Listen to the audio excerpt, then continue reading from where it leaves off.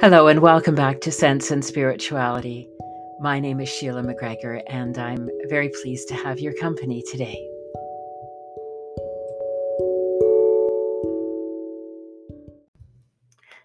One of the most difficult sessions in our Bible study on difficult words of Jesus related to the topic of slavery.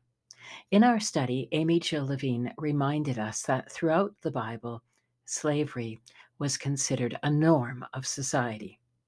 Even though Israel's delivery by God from slavery in Egypt was the central event in defining her as God's people, the Israelites continued to have slaves and to see the practice of slavery as a normal part of day-to-day life. Both Jesus and the Apostle Paul also presumed that slaves were a normal part of life.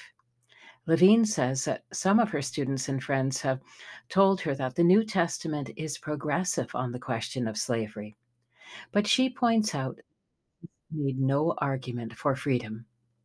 This is troublesome, given that we know how the scriptures have been used to justify the enslavement of millions of American slaves brought to North America and other lands. In the US, the practice of slavery did not end until 1865. The system of apartheid in South Africa only came to an end in the early 1990s. But has slavery ever really come to an end, or does it simply go by other names? Did you know, for example, that there are an estimated 21 million to 45 million people trapped in some form of slavery today? It's sometimes called human trafficking, and it exists in Canada, even here in London, Ontario. The United Nations defines human trafficking as the recruitment, transportation, transfer, harboring, or receipt of persons by improper means, such as force, abduction, fraud, or coercion, for an improper purpose, including forced labor or sexual exploitation. It takes on many forms today: domestic servitude, sex trafficking, forced labor, bonded labor, child labor, and forced marriage. It is difficult to imagine that our loving God would endorse such evils, especially given the story of Israel's freedom from Egypt. It seems to me that such wrongs are the work of God's misguided children. How do we deal with passages that talk about slavery? I think one of the best answers I have heard comes from Dr. Derek Suderman of the University of Waterloo. According to Suderman, we find two types of writings in the Bible. There are those scriptures that are descriptive and those that are prescriptive. When we read about slavery in the Bible, Suderman notes, we are reading a description of the way things were in ancient biblical times. We are not reading a prescription for our own times.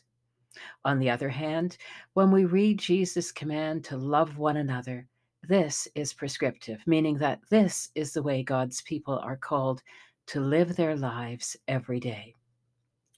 So when you come to a challenging passage in the scriptures, ask yourself whether this is something that is meant to be prescriptive or descriptive. The distinction is important. The final bit of advice I would like to share with you as we leave our explorations of the difficult words of Jesus comes from the study's author, Amy Jill Levine. And I quote from page 154 of her book, Difficult Words of Jesus. When people ask me how I approach the Bible, both the Jewish and Christian canons, the metaphor that I find most helpful is that of a best friend or a spouse. When the love is strong enough, then honesty is not a threat. We can say, I do not understand what you mean. That comment you made hurt me.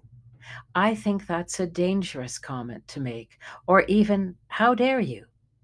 A best friend or a spouse does not, or at least should not, seek to force us to give up our moral compass. At the same time, we do our best to understand what that friend or spouse is saying. The love keeps us in relationship.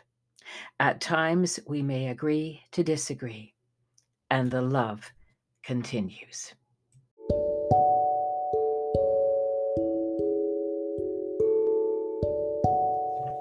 I think that's really good advice. As you continue to wrestle with challenging words of the scriptures, remember that you are loved. That's it for this week, friends. See you next Friday.